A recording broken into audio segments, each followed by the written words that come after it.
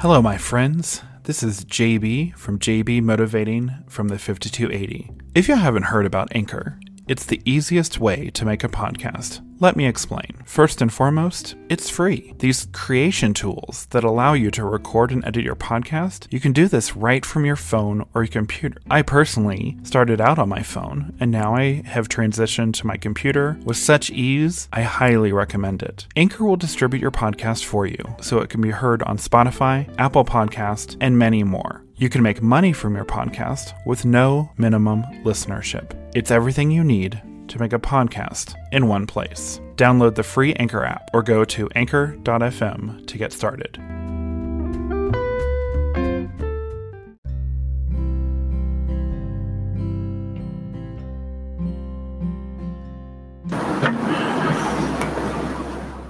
Hello, my friends. Welcome. This is JB Motivating from the Mile High City, and we are going to cover Chapter 3 today of The Subtle Art of Not Giving a Fuck, a counterintuitive approach to living a good life. So, welcome. Some of you may or may not know me, but my name is Jonathan Barbie, and I go by the name of JB, and for the last few weeks, we've been discussing on self-improvement and the subtle art of not giving a fuck. And I think, personally, this is a great book. If you have not had a chance to listen to the other episodes that I've been sharing, I would encourage you to do so. It does get better, and there's less cussing the more you get into the book. I will admit, Chapter 1 says the word fuck a lot of times. I'm sorry, I love saying that word. Fuck. Anyways, I do apologize.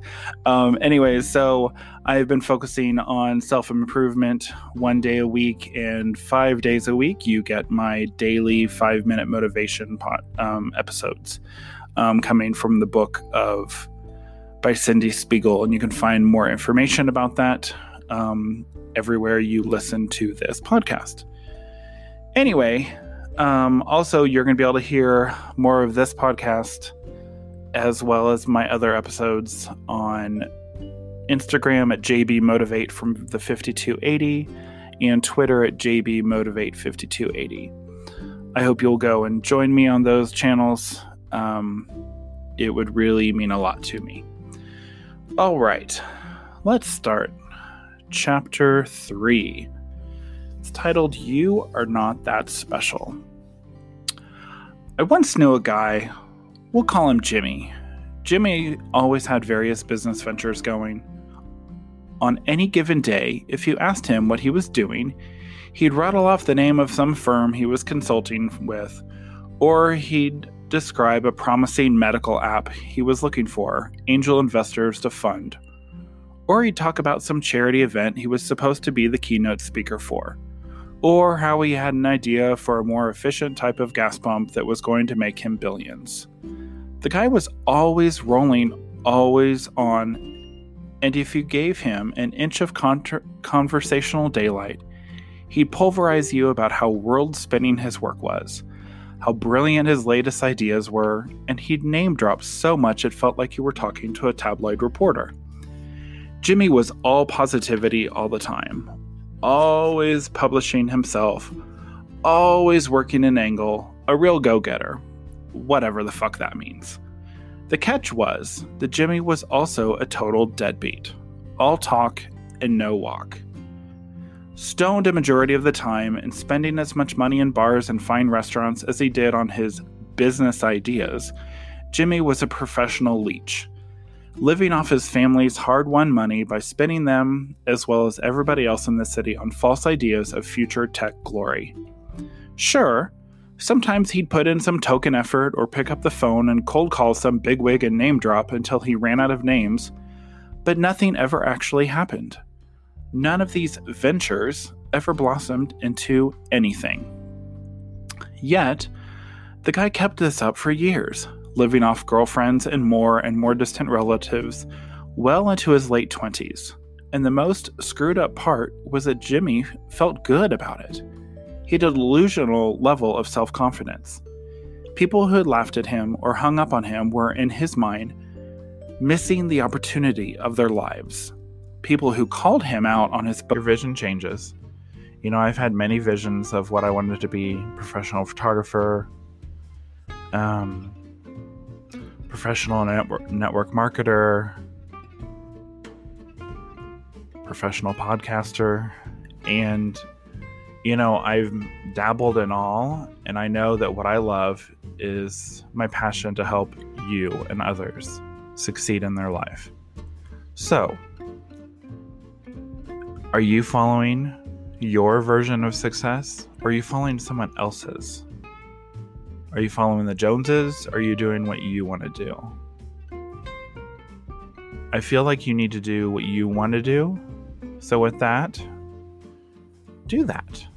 I know we're in a funky time, but I can tell you, even this podcast was started during the pandemic. Many people started doing a lot of things during this pandemic because they wanted to change. Some people didn't have a choice. Some people lost their jobs. And they're still not, and a lot of people either in the service industry lost their jobs, which sucks, big time. But I know there are definitely people out there who love to be a server, who love to work in a restaurant, who love to do that type of work. And and I'm thankful for those people. Number one, I did work in a restaurant for 2.5 years, and I loved the experience. Do I ever want to do it again? No, but I'm thankful for those people every single time I've gone into a restaurant. I'm thankful for the people who work in retail. I'm thankful for the person who drives the Uber or Lyft, that I take. You have to do what you want to do.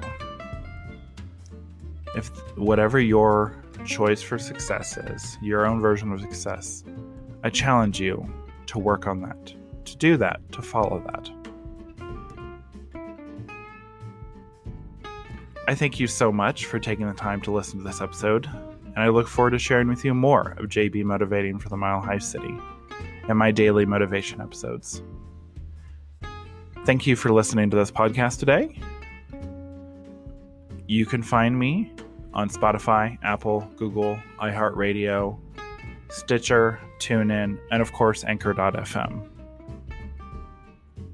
Follow and like my Facebook page, JB Motivating for the Mile High City.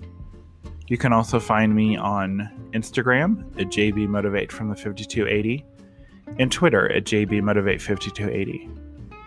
Signing off from my home in beautiful Denver, Colorado, and JB Motivating for the Mile High City.